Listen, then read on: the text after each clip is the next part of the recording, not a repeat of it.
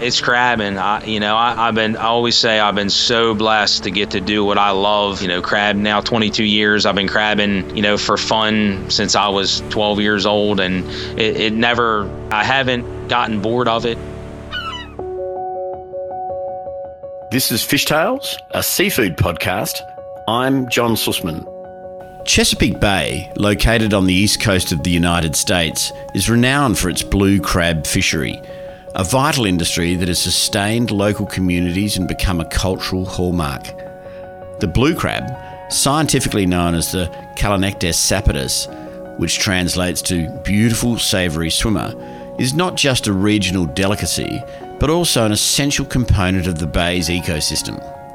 Chesapeake Bay is the largest estuary in the United States, stretching approximately 200 miles from the Susquehanna River in the north to the Atlantic Ocean in the south. It has an average depth of around 6 metres, with the deepest point reaching around 25 metres. The blue crab fishery is deeply interwoven with the history and culture of the Chesapeake Bay area. It supports a significant part of the local economy, providing employment and income for thousands of people involved in crabbing, processing, and related industries. The Chesapeake Bay blue crab is celebrated for its sweet, tender meat and is a staple in the local cuisine, featured in dishes like crab cakes, crab soups, and the famous Maryland crab feast. Meet CJ Canby, a dynamic next-generation Chesapeake Bay blue fisherman. Born and bred on the bay, CJ blends time-honoured techniques with modern sustainability practices, ensuring the legacy and vitality of this iconic trade. His dedication not only champions a local tradition, but also stewards the bay's ecological future. CJ Canby, captain of the FV Miss Paula. So I'm located just below Baltimore in Maryland. Baltimore is the biggest city in Maryland. It's not the capital, but it's the biggest city. And we're really probably the biggest market for blue crabs, which is what we catch from Chesapeake Bay. I specifically fish blue crabs using crab pots. So I grew up on the bay. My house is located right on the water, on a creek just below Baltimore. And so I had access to the water at a young age, and always enjoyed fishing and crabbing with my dad and his cousin, and started young with my own boat and started catching crabs to sell to neighbors and things like that when I was young, and just kind of always had an interest in it. I didn't get started commercially fishing until I was in high school. You had to be 18 in Maryland to hold a commercial license. So when I turned 18, I leased a license from someone while I was in late in high school and early college. And after college, I got a degree. In biology, and then went and worked as a scientist for a few years, and gave that up to then pursue commercial fishing full time. Our fishery is I don't know exactly when it started. I know, I guess late 1900s, somewhere in there. The crab pot was invented, I think, in the 40s or so, something like that. So that allowed people to catch crabs much easier. And then some of the spice blends were also invented in the late 30s. JO seasoning, which is what is predominantly used on crabs today that are steamed. So we have a long history of people eating crabs in Maryland, and Maryland is absolutely the crab eating capital of the world. So fortunately, I'm right there to reach that market. For CJ Canby, commercial crabbing was a natural progression, deeply rooted in his upbringing on the Chesapeake Bay. Surrounded by its waters, CJ's childhood was steeped in a love for the bay's rhythm and beauty. This affinity for the water seamlessly evolved into a passionate career in crabbing, honouring his heritage. For me, it was modeling kind of what I had done, earlier on. But then also I had a mentor, a guy that was a buddy of mine. We crabbed around each other when we started out using trout lines, which is a little different to catch crabs than a fishing trout line, but similar. Long line, baited, has an anchor on each end, and You actually drive down the line and net the crabs. So I started doing that, had a friend who was doing that, and then he bought crab pots. So he started that, and I went and worked with him for a year to kind of understand how crab pots worked, where to put them, all that kind of stuff. And after that year working with him on and off, I bought my own pots and had a boat already, and then I started with 300 crab pots and a 32-foot glass on plywood boat.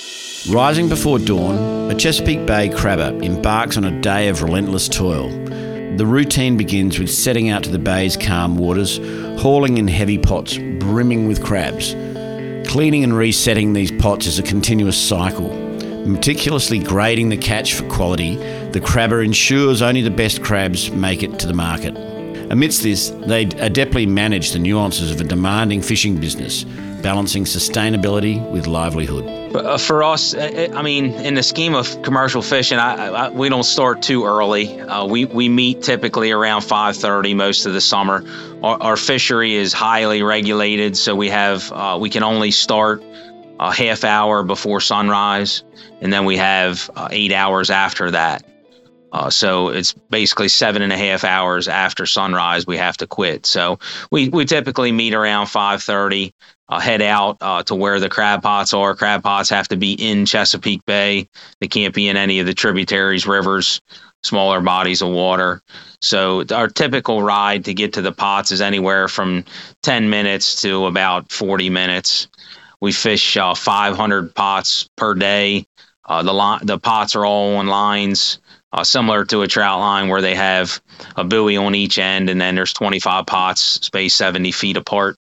So we go pick the buoy up, pull the line up. We have a hydraulic winder system that pulls the line in, and I pull the pots into the boat, hand them to a guy who empties the crabs out, dips them into hot water tank that kills all the algae and growth.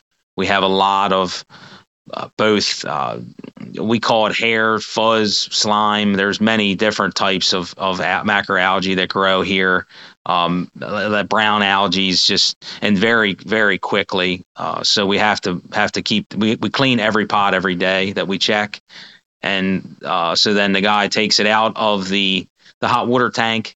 He baits the pot and stacks it on the boat.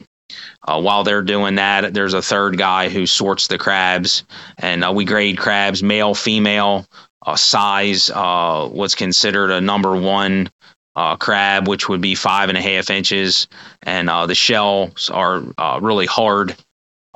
Anything that has a kind of squeezy shell would be a lesser quality crab, and then anything from 5 to 5.5 inches males would be a number two. And then the females go into a separate basket. So while we're pulling pots in, that process is going on, and then we get to the end, we turn around typically and set back, usually on an edge that we in shallower water. Most of the summer months we fish anywhere from 5 to 8 feet, typically something like that. So we do 20 lines a day and then head in. We're typically done around 1 o'clock or so. Head in. Unload the crabs to either the buyer, the guy that I sell to, or to my truck, and then I take them home, and then he comes and picks them up later in the day. A Chesapeake Bay crabber requires a unique skill set, expertise in navigating the bay's varied waters, adeptness in managing and repairing crabbing gear, a keen eye for grading and crab quality, and a deep understanding of the bay's ecology for sustainable harvesting. Resilience, patience, and physical strength are also essential to endure long, demanding days. The main skill is how to deal with monotony. I don't know what type of skill that is, but I guess it's a little bit of hard-headed and a little bit of just stick-to-itiveness, I guess. It's definitely a monotonous job. It can be very rewarding, when you're catching a lot of crabs. It is actually fun. When you're not, it's a very boring, monotonous. You're up early, and it's definitely very physical work. So you're typically tired. We fish 5 days a week, And, even on the off days where I'm getting bait, I'm doing something, and it never truly ends. So a lot of it's just really sticking to it, fishing pots every day that you're able to work, and just making sure you're putting bait in them, and not being content with the good days, because the more than likely you're going to have some bad days. So Chesapeake Bay crabbers face multifaceted challenges, adapting to ever-changing regulations, grappling with rising costs of fuel, equipment and labour, and navigating fluctuating water conditions. These environmental and economic pressures, coupled with the bay's shifting ecological dynamics, demand constant vigilance and adaptability, making crabbing both a challenging and demanding profession. Our biggest number one challenge is water quality. The Chesapeake Bay is very shallow. The average depth is only 20 feet. It's very urbanized, especially in the northern part of Chesapeake Bay. We also have the Susquehanna River that contributes like 70% of the water to 70% of the fresh water to Chesapeake Bay, and that area, it's like 64,000 square miles of drainage flowing in. So anytime it rains anywhere from New York to Virginia to West Virginia, that rain is eventually going to make it to Chesapeake Bay. And certain areas, Pennsylvania's gotten better, but a lot of runoff, a lot of farm runoff from there, and some urban runoff. And then Baltimore City is also contributing a lot of wastewater, as they politically correctly call it. Mostly it's well filtered of solids, and then it's chlorinated, but it's not all. The nitrogen phosphorus is not always completely removed like it should be. So we do get large algae blooms, and those algae blooms cause dead zones, and the dead zones have a lot of effect on not only crabs but fish, everything.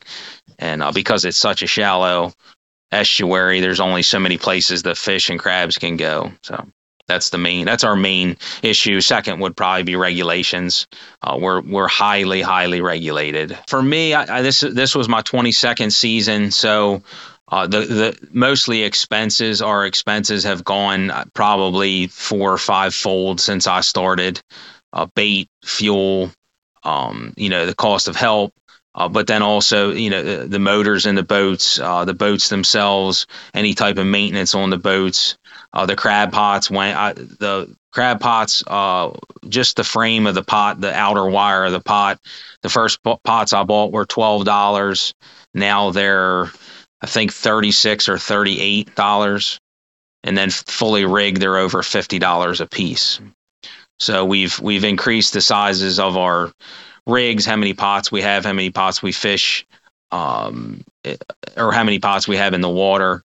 That's increased because that's kind of how we've been able to work through the regulations, and to be able to catch enough crabs to be able to cover expenses plus to make money. So the crabs themselves haven't changed a whole lot. Consumers changed. They want a bigger crab. Most consumers want large, extra large jumbo crabs.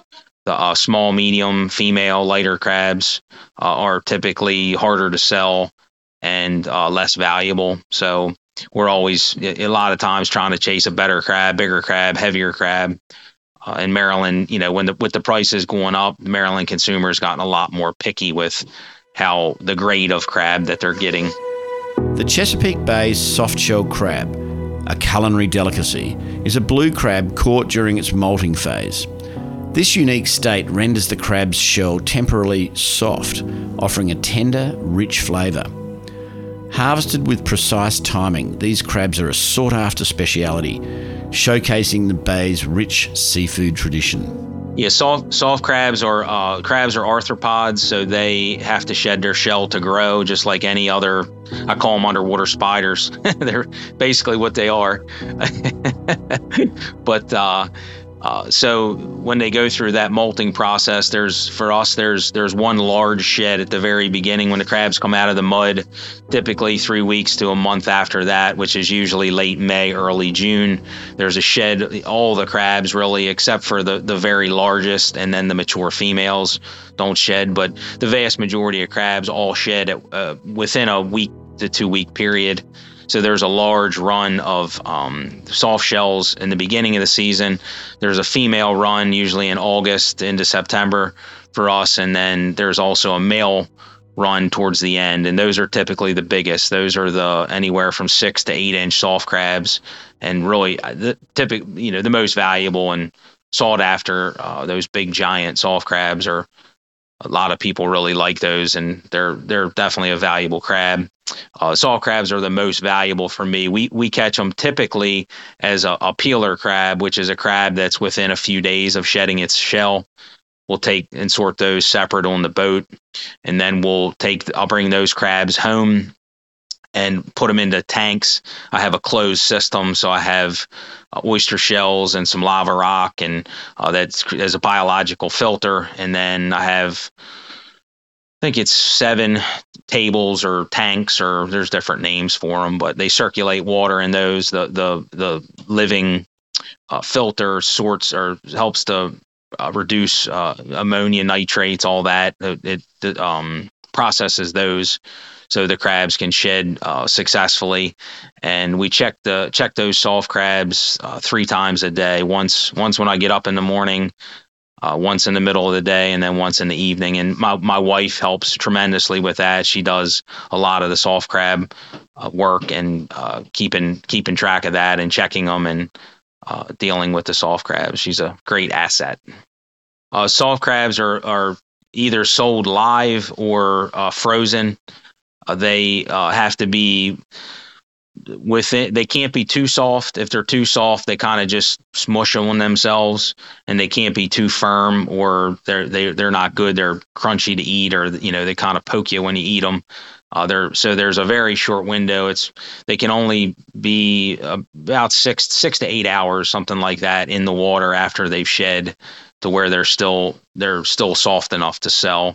And then I typically sell those a couple days a week. I have a restaurant that I sell to that buys the vast majority of my soft crabs, so they're getting fresh local soft crabs at the restaurant, and just an absolute superior product for them. And I definitely get a lot of happy smiles when people try to soft crabs, eat soft crabs. They're with anything, fresh seafood is always going to be the best. I haven't eaten one, to be honest with you. Soft crabs are not my favorite. My wife did enjoy the spoils of her hard labor, so she did get a soft crab from the restaurant and really enjoyed it. So I don't often eat them. And I'm getting $5-6 a piece for them. So I look at that soft crab and my 3 kids and wife, and if I may, I could take them out to a nice dinner by the time it's the trade off of selling them for money or eating them and losing the money. So. But it's kind of neat, and certainly branding. With getting into social media, as fishermen, I think moving forward, we're really going to have to brand our products. We're going to have to really put a face to our products. With so much imported seafood flooding into our markets unfairly and just being dumped on our markets, you really have to educate. We're really trying to educate the consumer here to what they're eating and where it's coming from. Soft crabs are one of the few things that really come. You might get a few from Florida or further south, North Carolina, Virginia, but I don't know of really any that come from overseas or anything. It's more the crab meat that we have to deal with, the competition for that. In Maryland and the broader Chesapeake Bay, blue crabs are liberally seasoned with a unique blend of spices and steamed to perfection. This method infuses the meat with a distinctive, zesty flavour, creating a gastronomic experience synonymous with the region. The ritual of cracking open these steamed crabs is a cherished social and culinary tradition, embodying the essence of local culture. Yeah, so Chesapeake Bay, we really only steam our crabs. We don't boil them. We don't clean them first. We don't cook them in sauce. They're the vast majority of hard shell crabs in Maryland are steamed. So they're typically dry steamed, which is a boiler system set up, and it's run into a stainless steel pot, and that steam then cooks the crabs, and the crabs themselves would be seasoned with JO spice, JO number 2 spice, and then served hot directly, onto a table, and then they're picked out by people, eating the crabs that way.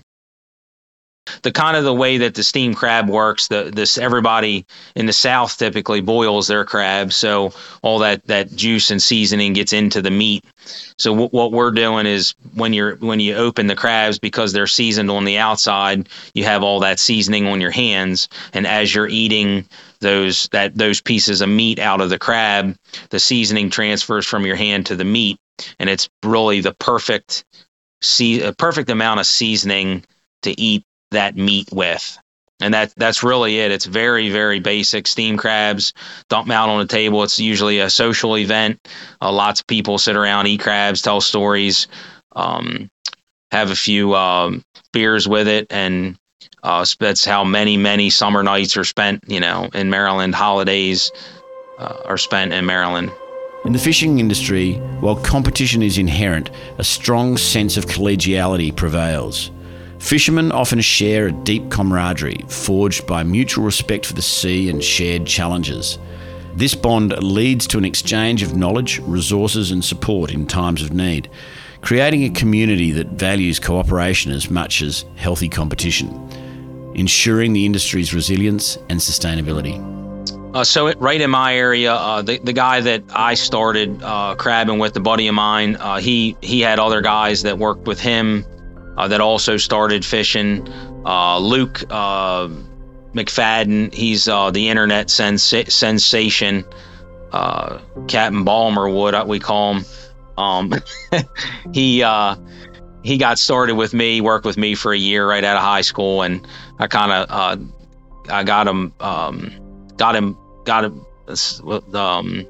showed him the ropes, and then I tossed him overboard to figure the rest out himself. So he's done real well, and him and I get along. We crab the same areas, but he just gets out of my way when I want to crab. So I push him a little bit. So the rest of the guys, most of us all get along pretty well. There's obviously, it's all competition. We're competing against each other, the crabs, but we all know that we're all want the same thing. Everybody needs to catch crabs and survive. And most people are fairly respectful and typically stay to a certain area, certain depth, things like that. So everybody kind of has their areas, and we have a few guys that travel.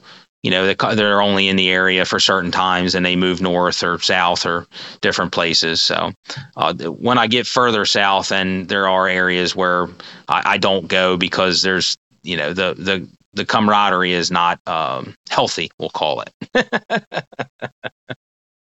There is some territorialness. Yeah. Places like Georgia, they have their own areas where no one else can crab. Only, you have your pots there, no one else can crab there.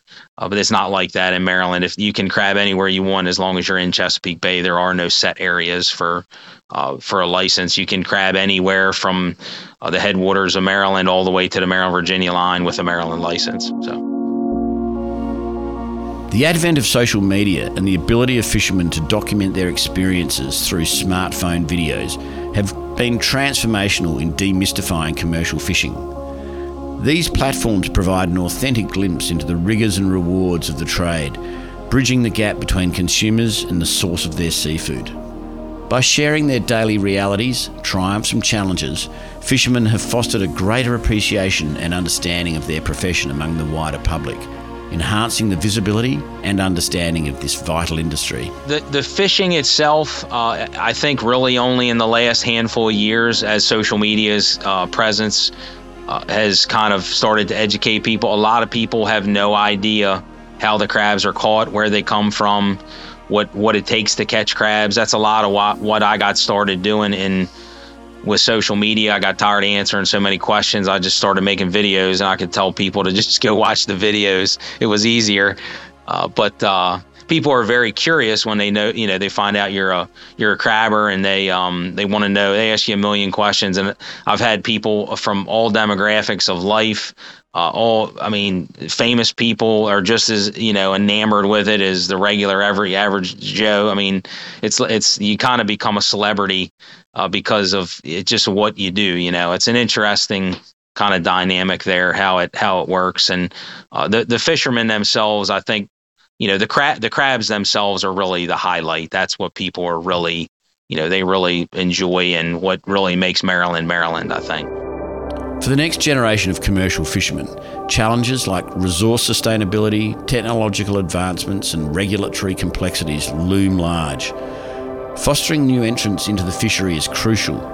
It ensures not just the trade's continuity, but also the infusion of fresh perspectives and innovative approaches needed to navigate and sustain this age-old yet ever-evolving industry. A lot of what is changing is the average age for watermen is steadily increasing. It's in most fisheries, and really in the United States, the average age average age of a fisherman is in their 50s. Very few younger guys getting into the fisheries. So I think guys like Luke are really going to have a monopoly on the crabs and what prices and things like that, because there's just really less and less people doing it because of the cost. The costs have really, the costs have not allowed young fishermen to get into the fishery unless you're taking over a fishery from, a relative or a friend, or, someone you work with, something like that. It's very difficult to get into the fishery and get established just because of the cost of it. So I think the crabs will always be there. It'll be the amount of fishermen left to catch them, really. Fishermen are privileged with a front row seat to nature's marvels in their daily routine. From witnessing the serene beauty of sunrises over calm waters to encountering diverse marine wildlife, their unique vantage point offers a profound connection with the natural world. These experiences not only enrich their lives but also deepen their understanding and respect for their marine ecosystem. Crabbing, we work in. It's for the bay. It's a decent sized boat. So as far as high seas tails, very few days are too rough to work. The boats are big and capable, and so not many harrowing stories of high seas, but have really gotten to see some cool creatures over the years, from leucistic crabs, all the different types of growths on them, different multiple claws, different types of shell structures, different types of fish, different seahorses. We get to see dolphins now. That's a new thing the last 5 or 6 years. Bottlenose dolphins started to come into the bay. So those are neat. I always enjoy seeing them.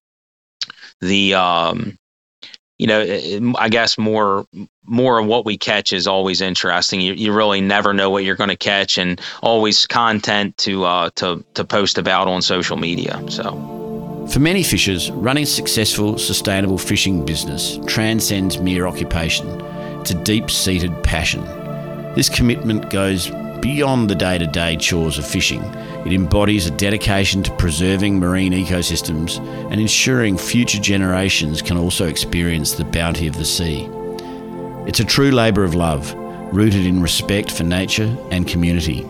It's crabbing. I always say I've been so blessed to get to do what I love. I've crabbed now 22 years. I've been crabbing for fun since I was 12 years old, and I haven't gotten bored of it. I enjoy doing it. It's been lucrative at times for me. I've been able to support my family. Now I'm down to where I really only crab, and that's all. I'm able to make a living crabbing for about 6 months out of the year. So I'm blessed to do that. and enjoy the work. It's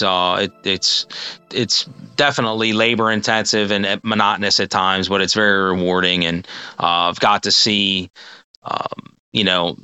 this is Fish more Tales, sunrises a seafood than podcast. and probably in a season. Deep in the Weeds production. Most people see in a I'm lifetime. John Sussman. So, really, Follow pretty us cool stuff. on Instagram. And I do love what I do, so I'm blessed. I always say I hope my kids can do something. I doubt that they'll become crabbers. Who knows? They're young. Stay tuned for more tales from beneath the surface of the seafood world. I hope they're blessed to get to do what they like Friday to do, or make lots and lots app. of money, so they can pay to do what they want to do and have fun. So most days are I would say are enjoyable. They're fun. I have a good crew. I've had a good crew now for a couple of years, and through the years I've had good crews. So when you have good guys working around you, it certainly makes it an enjoyable experience.